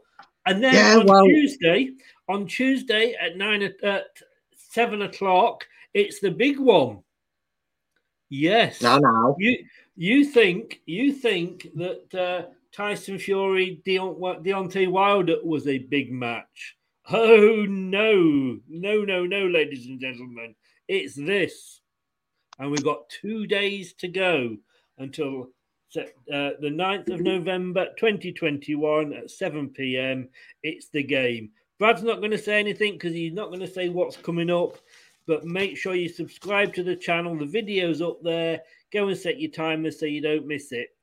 Brad, thank you very much, sir. We will see you at some point for all those shows next week. Yeah, definitely will, mate. I'm looking forward to it, and I'm trying to stop my phone from frying. That's why you can't. That's all you're seeing is a swipe. I will let you go then, so you don't fry. But thanks very much, mate, and I will see you. No worries. First of all, the big one, 7 o'clock Tuesday. The 9th of November. Be there or be square. And remember, Brad, there can only be one man standing at the end. Have a good weekend. Take care. See you later. Cheers. But who will it be? Been a bit of a long one this weekend, this show, and I never thought I would ever say that. Jeff, great show, lads. Many thanks. Thanks for joining in, Jeff. Thanks to Terry, by Chris and Brad. Thanks to everybody that was in the chat. Thanks to Maisie. I'll message you if you're still in, Maisie. We'll have a chat about that show. Jeff, Dorco, thanks for coming in with your opinions. They are respected. We don't agree, but we do respect your opinions. Brookline, thanks very much, mate, for joining in and coming along. Matthew Bond from Ireland, thanks for joining us, mate. Hope you're safe and well. And everybody else who joined the show, we couldn't do it without you. You could probably do it without us. That's what we've got to remember. Have a good weekend. 7 o'clock tomorrow. Be back with a Leeds fan. And I think, like I say, he may be a little bit happier than we are. Remember, Leicester Till I Die TV on YouTube. If you're not subbed to the channel yet, please sub. It does help us. Stick a thumbs up on the video if you're watching as well. That does help the video and it helps us as a channel keep going as well. And if you want to listen to us back rather than watch us back while you're doing the gardening, while you're driving to work, while you're doing the washing up for the missus, don't forget the podcasts. We're on all the main ones, as you can see: Amazon, Apple, Google, Spotify, Podcast Addict, Anchor. We're all over. Give us 10 minutes and this will be up live on there. Guys, thanks so much for tuning in. We'll see you tomorrow night at 7. Good night. That's all, folks. Hello, Matt Elliott here. Be sure to watch Leicester Till I Die TV on YouTube and follow all them social media platforms for the latest updates and news on Leicester City Football Club.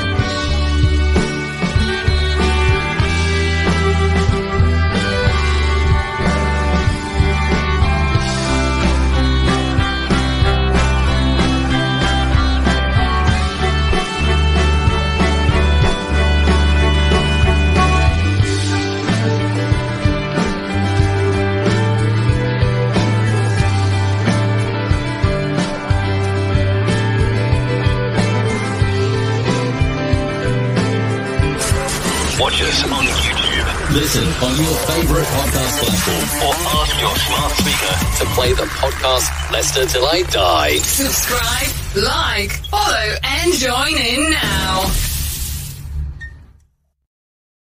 Sports Social Podcast Network. It's the 90th minute. All your mates around. You've got your McNugget share boxes ready to go. Your mates already got booked for double dipping, and you steal the last nugget, snatching all 3 points. Perfect. Order McDelivery now on the McDonald's app. You in?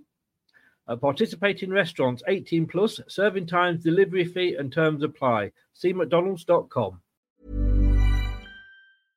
Selling a little or a lot? Shopify helps you do your thing however you cha-ching. Shopify is the global commerce platform that helps you sell at every stage of your business. From the launch your online shop stage to the first real-life store stage, all the way to the did we just hit a million orders stage. Shopify is there to help you grow. Shopify helps you turn browsers into buyers with the internet's best converting checkout. 36% better on average compared to other leading commerce platforms. Because businesses that grow, grow with Shopify. Get a $1 per month trial period at shopify.com/work. Shopify.com/work. This podcast is proud to be part of the TalkSport Fan Network. TalkSport. Powered by fans.